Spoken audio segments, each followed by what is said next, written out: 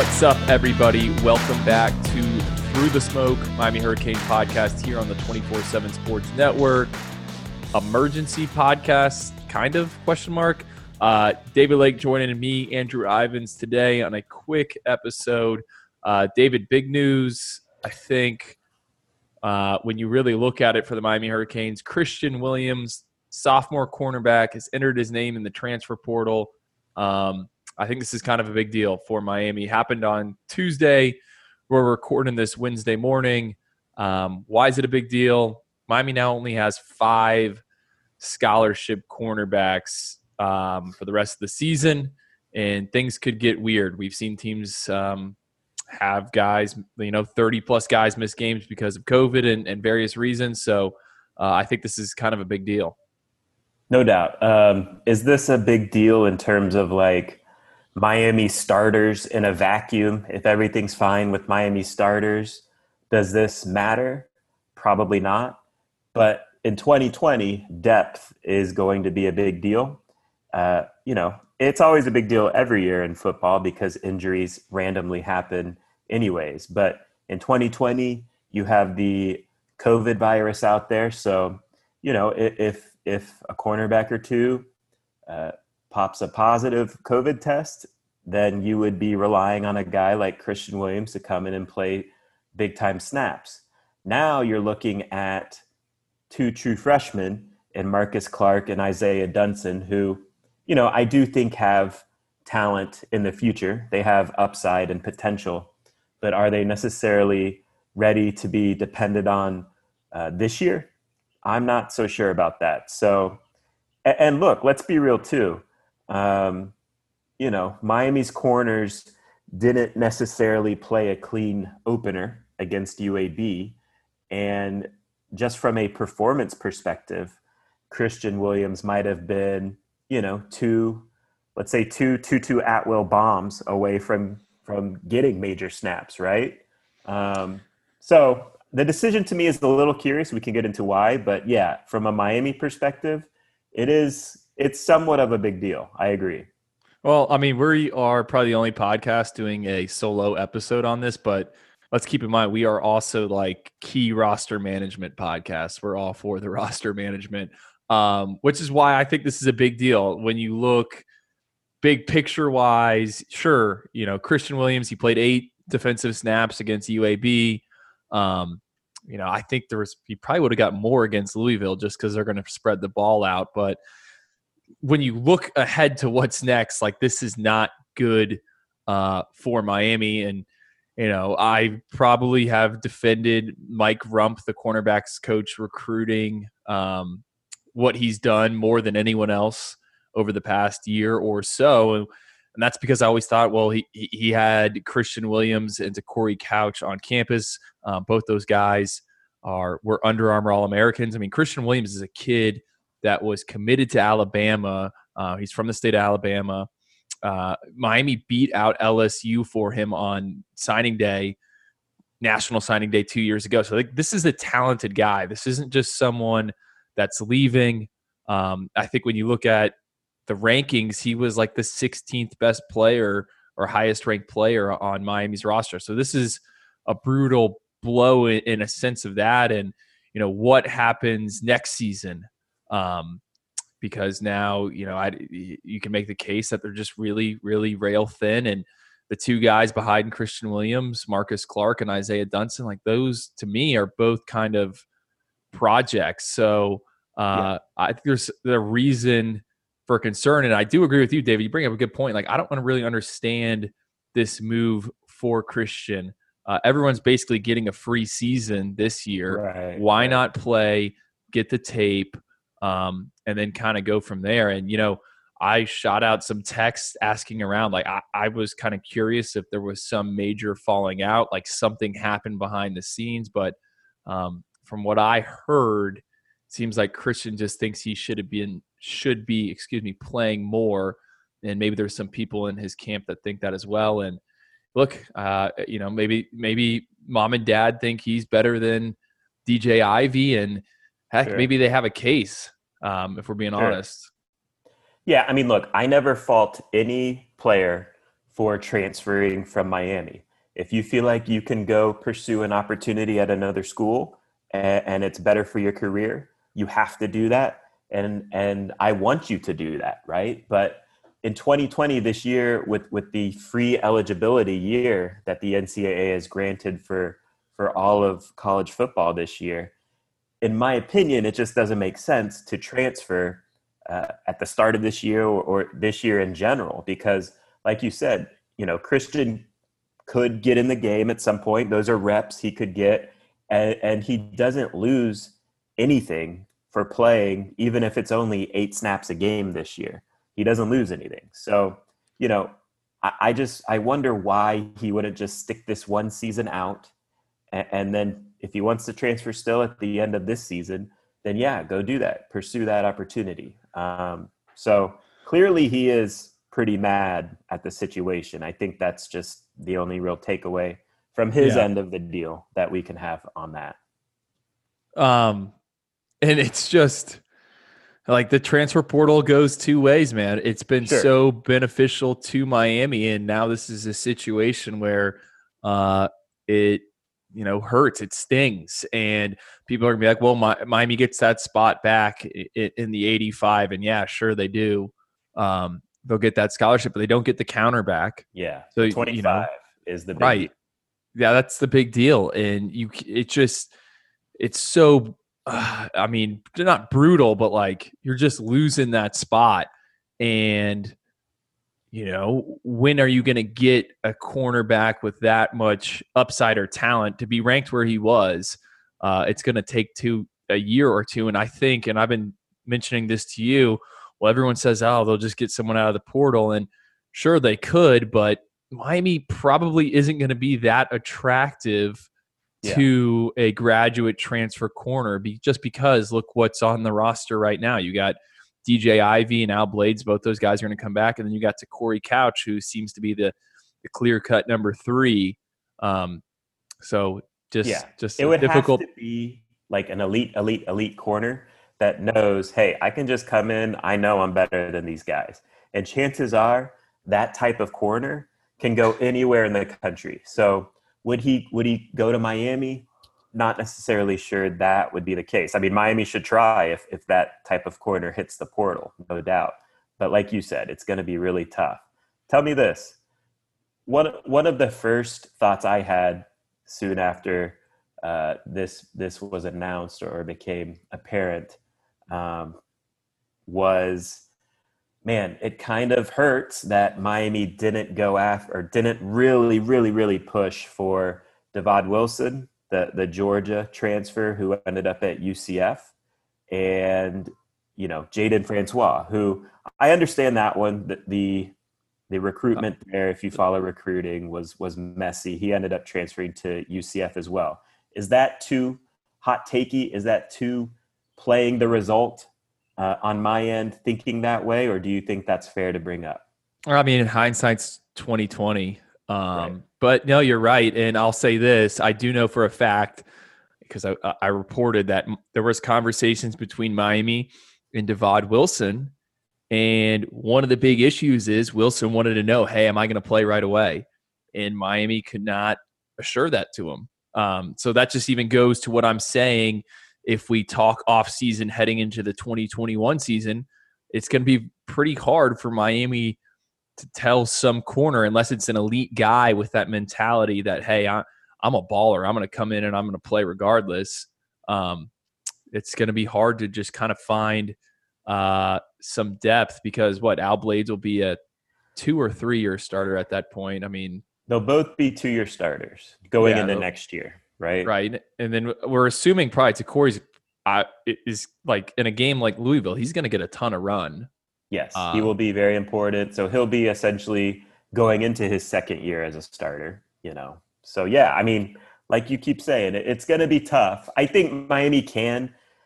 So I think at this point, the expectation would be they get some sort of veteran body, right?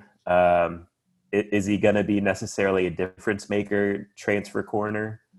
I would probably say no. You never know. But yes, it's not great from a depth perspective. And honestly, the best thing, the only thing Miami can do is continue to develop Marcus Clark and Isaiah Dunson, and then hope and pray you can flip some big time corner that's already committed somewhere. Yeah, let's take a quick break. I want to get more into the recruiting aspect and talk a little bit more about Marcus Clark. I'm Sandra, and I'm just the professional your small business was looking for. But you didn't hire me because you didn't use LinkedIn Jobs. LinkedIn has professionals you can't find anywhere else, including those who aren't actively looking for a new job, but might be open to the perfect role, like me. In a given month, over 70% of LinkedIn users don't visit other leading job sites. So if you're not looking on LinkedIn, you'll miss out on great candidates like Sandra. Start hiring professionals like a professional. Post your free job on linkedin.com/recommend today. This episode is brought to you by Progressive Insurance. Whether you love true crime or comedy, celebrity interviews or news, you call the shots on what's in your podcast queue. And guess what? Now you can call them on your auto insurance too with the Name Your Price tool from Progressive. It works just the way it sounds. You tell Progressive how much you want to pay for car insurance, and they'll show you coverage options that fit your budget. Get your quote today at Progressive.com to join the over 28 million drivers who trust Progressive. Progressive Casualty Insurance Company and Affiliates. Price and coverage match limited by state law. Okay, David, we're back on Through the Smoke. We'll get into the recruiting, but you mentioned Marcus Clark, the former three-star recruit out of Winter Park up there in Orlando area. It seems like he is now the fourth cornerback for the Hurricanes. We heard a lot more about him during preseason camp as opposed to the other true freshman corner, Isaiah Dunson.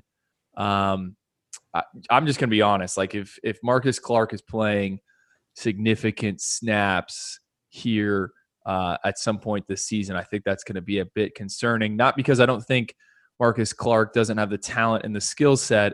I mean, I've just been kind of saying from the jump, once I saw him play, it's going to take some time for him to refine the coverage skills, as he was mostly an offensive guy in high school. Right. Yeah. I mean, the way you should look at Marcus Clark is total upside, right? So he is a guy that had 1,000 yards of receiving at the high school level in a season, brings good ball skills, brings good speed to the table. But yeah, in terms of his technique at corner and just kind of in general being comfortable in coverage, that is still a work in progress. I would imagine too, just in general, the tackling is probably still a work in progress. So yeah, I mean, look, is like I said, is he ready to see the field this year? I would probably say that's not the greatest situation if it happens.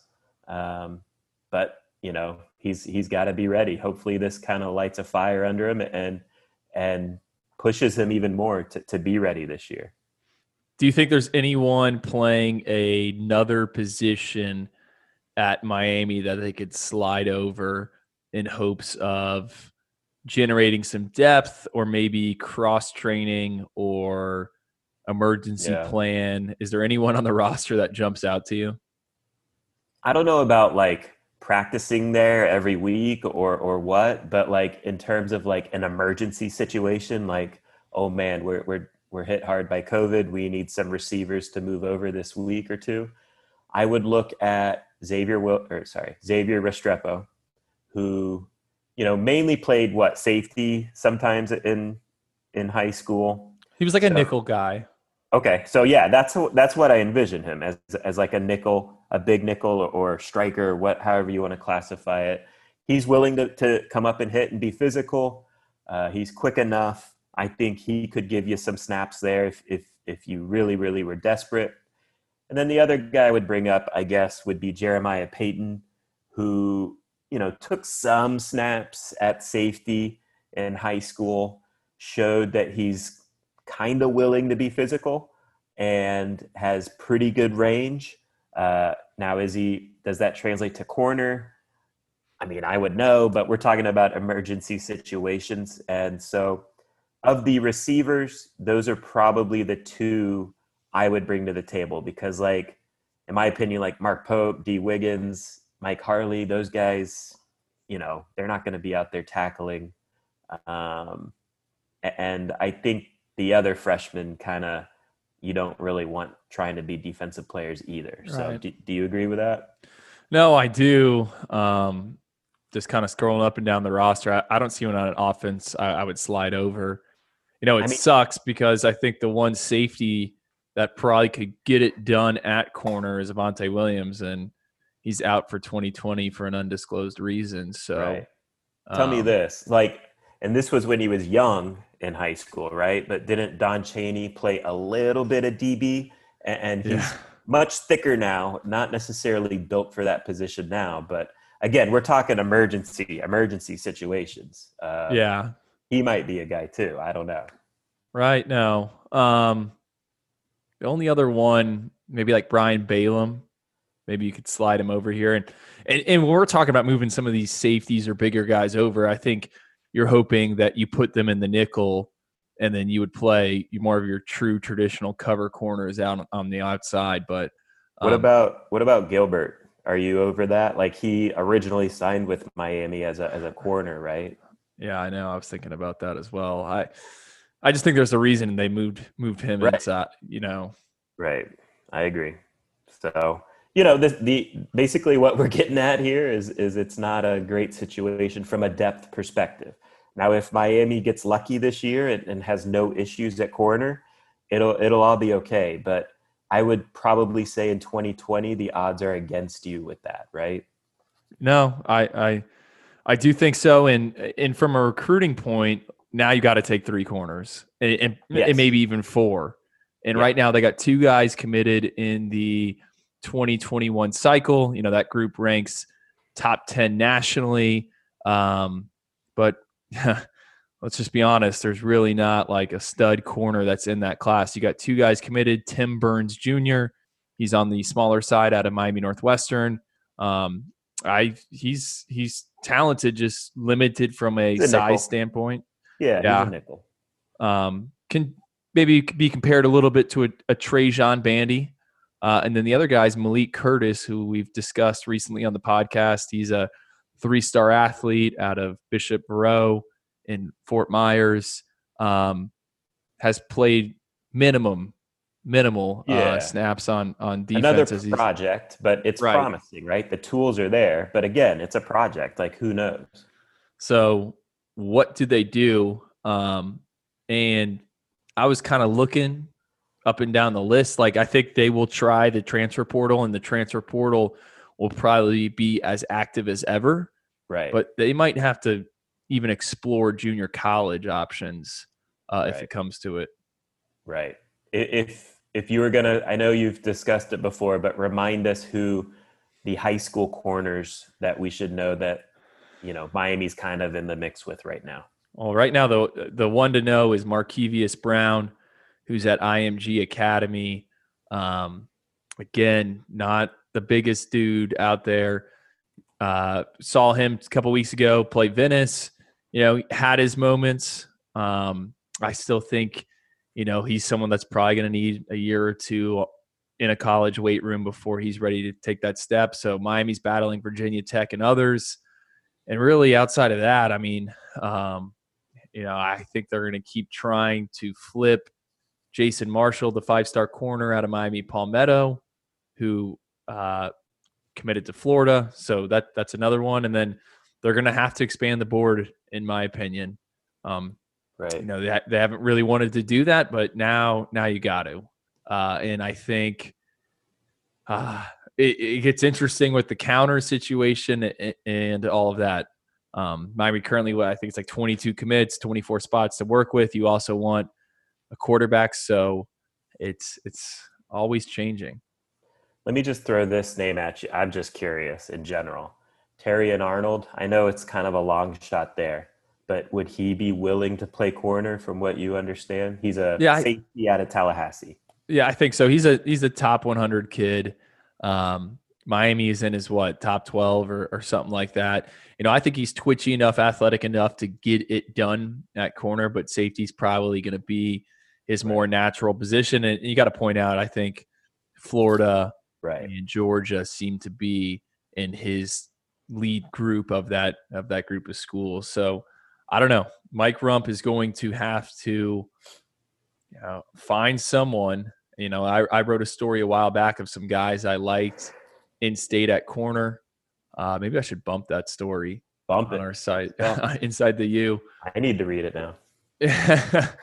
And we'll see. I mean, I've been watching a ton of Huddle the past week or so, and I haven't found anyone I love at corner just after the first game. But more counties will start playing. I'm sure more guys will emerge. There is some kids at St. Thomas Aquinas that Miami's familiar with. Twan Russell, the former linebacker, his son is a corner there.